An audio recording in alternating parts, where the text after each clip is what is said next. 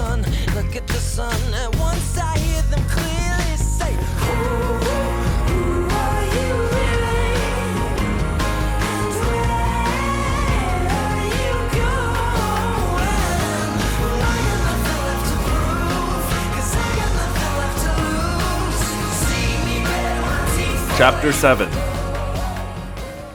I guess Marco would have been cooler, more glib. Maybe Rachel would have just attacked. I don't know. But I'm not Marco or Rachel. I stared. Breathing stopped. I have no idea what you're talking about, I said. Karen smiled, a small, triumphant smile. I followed you after that battle. You separated from the others and went your own way to that farm. I saw you loping along as a wolf 1 minute. Then I lost sight of you for a few minutes. But when I caught up again, there was no wolf. Just you. Seemingly a human girl. What do you think I am? A werewolf or something? I asked, trying out my desperate, fakey laugh again. I don't know what you are, Karen said. Not for sure. That's why I followed you. See, everyone knows there's a band of Andalite warriors here on Earth. It makes sense that they would try and pass as humans. But everyone also knows no Andalite can stay in a morph for more than 2 hours. And I've seen you in this human morph for more than 2 hours at a time. I shrugged and put on a baffled expression. Okay, whatever. Maybe the cold water messed up your brain a little or something. Maybe we should just focus on getting you some help. I know you're not an Andalite who's been trapped in a morph, because you morphed that wolf the other night. So that leaves 2 possibilities. Either you are an Andalite who has somehow figured out how to defy the 2-hour limit, or what? I couldn't help asking. Or what some of us have suspected for some time is true. There are humans who can morph. I shrugged. Are you like one of those X-Files people? I asked. Karen smiled. If you're an Andalite, you'll just demorph and kill me. This little human body would be defenseless against your tail. Now I have a tail? If you're a human who can morph, then you'll morph something nasty and kill me that way. So, wait a minute. Let me get this straight. In this little fairy tale of yours, I'm capable of destroying you either way, right? She cocked her head in a very human gesture. You'll think you can, she said. And whatever you do, I'll have proof. I stood up. I'm not exactly tall enough to tower over anyone or look very threatening. But still, Karen should have looked just a little bit nervous. Instead, she looked smug, cocky, like she was just waiting to see what I'd do. I stuck out my hand. Come on, crazy girl, I said. Let's get started. It may be a long walk back. There was a flicker of doubt in those cool green eyes. She ignored my hand and tried to stand. Halfway up, her leg buckled and she fell back heavily. My ankle is badly injured, she said. I'm afraid I can't walk. I looked down at her and ran through my options. In this forest, there were bears and wolves. The bears wouldn't attack her as long as she stayed out of their way. But the wolves might, if they were hungry enough. The woods around us looked empty, silent. But I have been a wolf. I know the awesome power of their senses. I was willing to bet that at least one wolf pack already knew we were there. They'd heard us. They'd smelled us. If they were hungry enough, they'd come by to check out the unfamiliar smell. If they came and saw a helpless kid, unable to walk, defenseless. Well, wolves aren't man-eaters by nature, but they are programmed to take down the weak and sick. And if the wolves didn't get her, there was the cold night and the hunger. If I walked away now, the human controller named Karen could very possibly not survive the night, killed by nature's hand. One thing was certain. If Karen made it back to her fellow controllers, knowing what she knew, none of my friends were safe. She knew I was an Animorph, or had been one. It would be easy for her to find out who my friends were, to take them, one by one, and make them submit to infestation. Make them into controllers. All it would take was one. Me, Jake, Rachel, Marco. It didn't matter. If the Yeerks controlled one of us, all our secrets would be theirs. They would learn of the hidden colony of Free Hork-Bajir up in the mountains. They would learn about the Chee, the peace-loving androids who sometimes helped us with information. If Karen came out of this alive, Jake, Rachel, Marco, Tobias, and Axe would all be caught and made into human controllers or killed. The Chee would be annihilated. The Hork-Bajir would be recaptured. All hope for human freedom might die. Unless Karen was destroyed right here, right now. I turned away and walked to a dried-out fallen tree. I grabbed a long, forked branch. I levered my weight against it and worked it till it splintered and cracked. It was a strong, stout branch, 3 feet long, thick with a fork at one end. I gripped it tightly and carried it back to Karen. One swift, sure blow to the head. That's all it would take. I could knock her out and leave her tied up with her own shoelaces and let nature do the rest. I saw the apprehension in her eyes. "Here," I said. "This will make a good crutch. Wait here while I find some smaller sticks to make a splint." Chapter 8. We were not in a good position. Night was falling. We were somewhere in a forest. We had no tools and no matches. Everything around us was damp, maybe too damp to burn. And what I could see of the sky, looking up through the trees, was filled with dark clouds scudding on a stiff breeze. "This will hurt," I said. I had found some sticks the right length. I had removed my belt. Fortunately, I never listened to Rachel on matters of fashion, so I had a good, strong, practical leather belt. "Your pants will fall down," Karen said, sounding like a kid again. "Yeah, right. I seem to have gained a little weight since I bought these pants. They're plenty tight. Or maybe they shrank. That could be it." I placed the sticks carefully around her lower leg and down over her ankle bone. Then I wrapped the belt loosely. "Okay, I'm not going to tighten it a lot, because your ankle is going to swell up. But I have to tighten it some. I want to keep your ankle immobilized. On the count of 5, okay? When I get to 5, I'll yank it. 1. I yanked the belt. "Ah! Hey, what happened to 5? "You would have tensed up on 5, I said.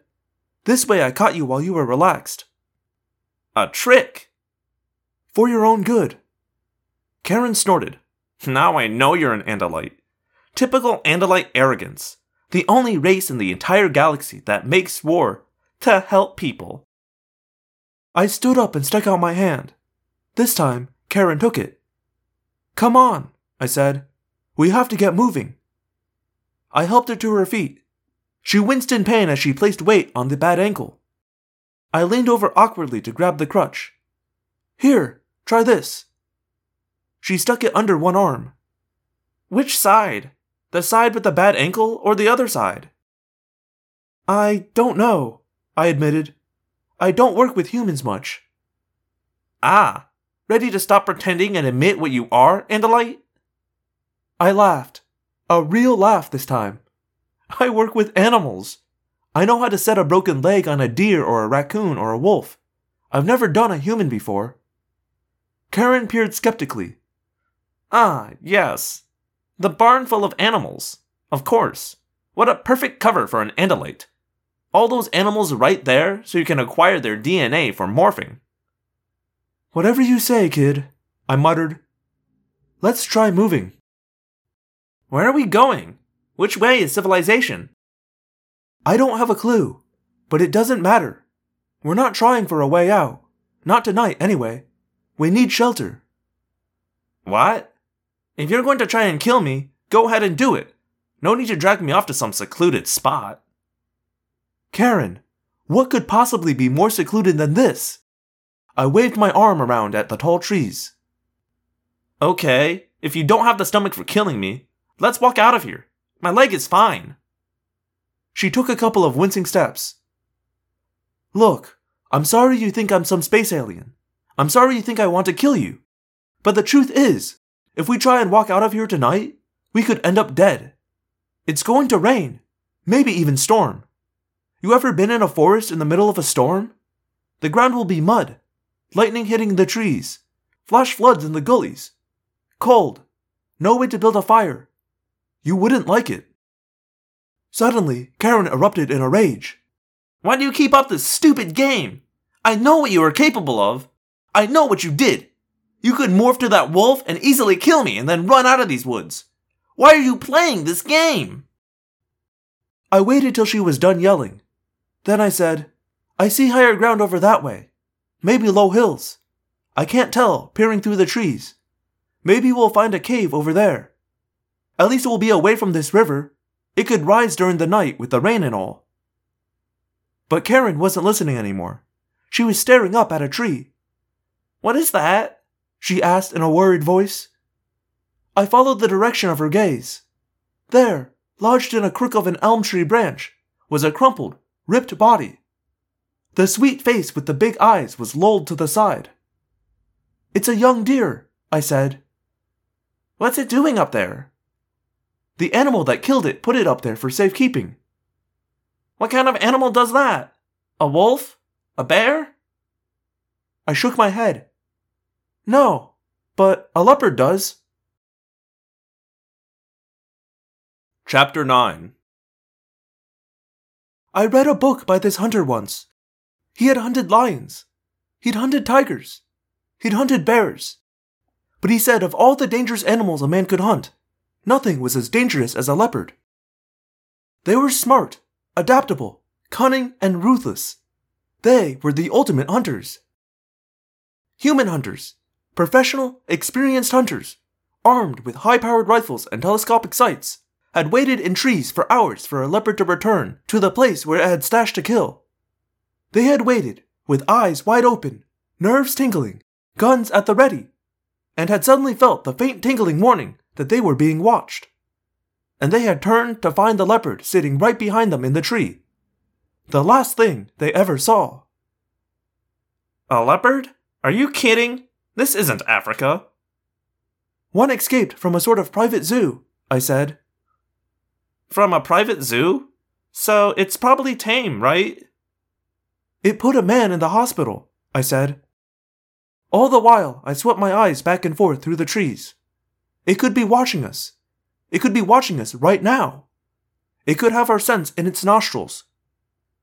I took a deep breath. Then another. I saw nothing, which proved nothing. I wouldn't see the leopard unless it wanted to be seen. Maybe we'd better build a fire, Karen said. Wild animals are scared of fire. Yeah, let's go get some shelter, then build a fire, I agreed. There was no need to tell Karen that she was wrong. Fire doesn't frighten most predators, certainly not leopards. In African villages, leopards come right into the village, right into the huts, right past the fires, and drag dogs and pigs, and children, away. Let's get moving, I said tersely. I started walking, slowly, waiting to see how well Karen could keep up. She couldn't. Not very well. She took a dozen steps and caught her crutch on a root and fell down. I helped her up. On the second try, she went further before becoming entangled in a bush. All the while, the shadows deepened around us. Already, we could see no more than 100 feet through the trees. We had to move faster. I put my arm around Karen's shoulders. Keep your filthy hands off me, Andalite, she spat. I didn't remove my arm. You know, I don't know who these Andalites of yours are, Karen, but you sure seem to have a grudge against them. She laughed. We don't exactly get along with Andalites. Who is we? I asked, to make it seem like I didn't already know. We started walking again. Karen was beginning to get the hang of the crutch. I kept looking up at the trees. Leopards often kill by dropping from a tree onto an unwary prey. Who is we? Karen echoed. We are the Yeerks. The Yeerk Empire. I see. So you Yeerks and these Andalites don't like each other. The ground sloped upward. It was a gentle enough slope, unless you were trying to walk with a bad ankle and a tree branch for a crutch. The Andalites are the busybodies of the galaxy, Karen said. Always sticking their noses in other people's business. We have a right to expand. We have a right to advance. But you Andalites don't see it that way, do you? No, The whole galaxy belongs to the mighty Andalites. She was trying to provoke me. She was trying to get me to make some answer that would give away the fact that I was not a normal human girl. So, if I'm an Andalite, and these Andalites are such rotten people, why am I helping you? I asked. Karen considered for a while. I don't know, she admitted. Well, maybe you're just totally wrong about me. Have you considered that? Maybe I'm not a werewolf or an Andalite or anything but a normal girl. She said nothing to that. We walked on through darkening gloom. I began to pick up small twigs and sticks that looked fairly dry.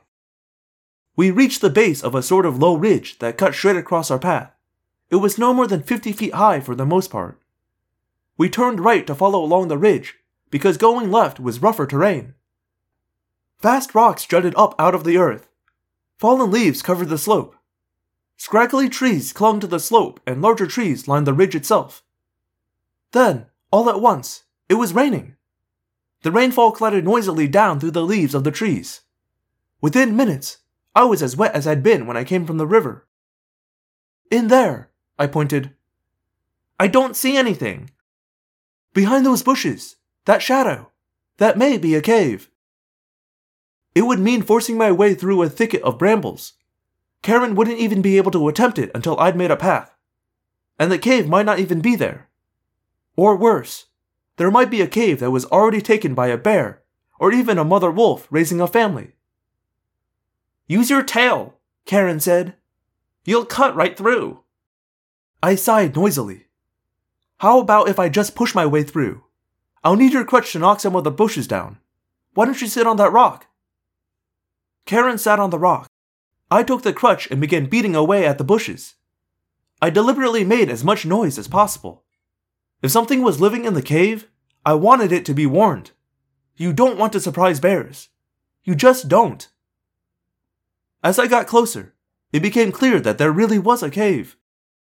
I looked around in the dirt to see if I could spot any tracks. But with the rain, who could tell?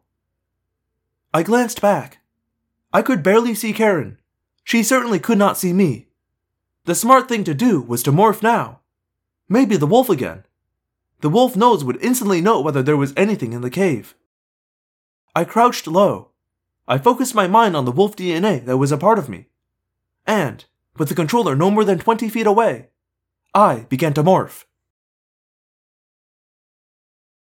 Hello, Phantomorphs, and thank you for listening to another episode of Audiomorphs, the Animorphs auditory experience. As always, this is your host, Daniel, and we have some messages we need to get through up here at the top. Very important here, we have another addition to the Platinum membership of people who have donated me money. So thank you very much, Tegan, who gave me some money with the note, "Thank you for Audiomorphs." Thank you, Tegan, for both enjoying this project and also giving me some money. That money will be going to my hosting fees. Full disclosure, I pay 2 hosting fees, one on Podbean to actually host the podcast, and one for my website, because I am arrogant and vain and like having a website. So Podbean's $100 a year. And then my website's another $100 a year. I pay $200 a year for this stuff.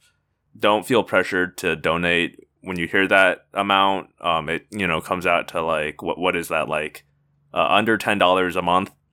And also, I'm in financially a pretty stable position, so I can afford that. There's no danger of this ending because I can't afford my hosting fees. It's just, if you're enjoying it and you feel so moved, I'm not going to say no to that. You can find my PayPal on my website, theapocalypse.com. That's The Apocalypse, like apocalypse, but with a D in the middle.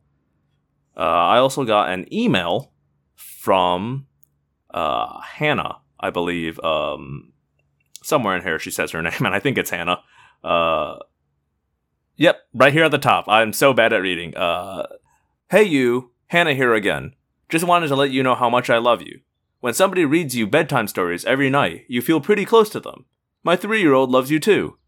I love the way your voice sounds and the way you shape certain words. All of your voices are really coming together, and I hope you're still doing this. Once I got done with all the regular books you have out, I went back and listened to the Megamorphs and Endolite Chronicles. I didn't know till now that they were placed in chronological order. Anyway, after this Megamorphs, I believe I'll be scrolling up to the top to see if you're continuing, and then I suppose I'll be on a weekly basis. Keep up the amazing work, you beautiful boy, you. Also, I'm listening on Amazon Prime Music. Please let me know if you're still recording and if they will continue being uploaded there. I don't know what I'll do if I can't finish with your voices. And then there's a follow-up email that says, "Oh my goodness, I just listened to the episode where you mentioned me. Unbelievably flattered, holy guacamole. I sent that when we first started listening to Animorphs and I wasn't sure if you ever got it. I have grown so fond of Marco's voice that I wouldn't have it any other way, and he just happens to be my favorite character. Our sense of humors are pretty much the same. The only reason I didn't like his at first was because I had started listening to a different audiobook that made him sound like a stoner. Sincerely, your avid Oregonian? Person from Oregon, I believe is what that means. I don't know if I pronounced that correctly. States have weird little names for themselves. I'm originally from Indiana. We're called Hoosiers. Why? No one really knows. Learned in school that a possible theory was that old-timey Hoosiers loved to get drunk and fight so much that one time there was a big drunken brawl in a bar, and then someone picked up an ear off the ground and said, "Hey, whose ear?" That's probably not a true story, but they taught us that in school anyway. It's kind of weird, right? Anyway, Hannah, thank you so much for enjoying what I'm doing. Thank you so much for writing in. I don't actually upload on Amazon Prime Music. I believe that just aggregates things from around the web. It just web crawls for stuff. I'm apparently also on Audible. Someone told me that at some point, and I checked, and I am. I don't control that. They just automatically add to those. But if that's how you're listening, more power to you. I don't really care how you get a hold of this podcast. It should be pretty accessible through any means you're trying to listen to it. It should really just update to all the major platforms. So glad you're enjoying it. So glad that you feel flattered that I read your messages. I do read, for the record, for anyone who sends me anything, I do read it. I try to respond on the show, which I guess is weird if the people who send it in don't listen to these episodes and listen to those supercuts, but I don't know. But yes, thank you for writing in so much. Thank you for enjoying it. Thank you. Shout out to your 3-year-old for also enjoying it. I'm glad it's a family activity for you guys. Very cool, very cool.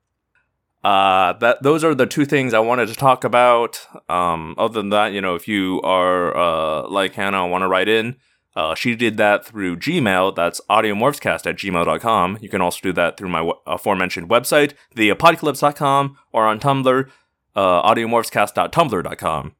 I also have a Twitter now. That's @audiomorphs, and you can write in there as well. DM me, I guess, if you want it read on the show. Someone replied to one of my tweets, my episode tweets. I'm very sorry. I don't have my phone in front of me right now while I'm recording. So I cannot read your message, but I replied to you on there. So I guess that's how we're going to be doing it from moving forward. If you just @ me, I'll reply to you on Twitter if you want it read on the show, and to hear my voice, I guess, reply to you. Send me a DM, and that's how sorted. We've done it. That's I think that's all I got. Finally getting to the meat of this book again. I just freaking love this one. So very excited to get into the meaty part, where it's just Yeerk and Cassie talking about some stuff. I'll see you all next week then. My name is Daniel, and I believe one day the Andalites will come. Until then, we fight.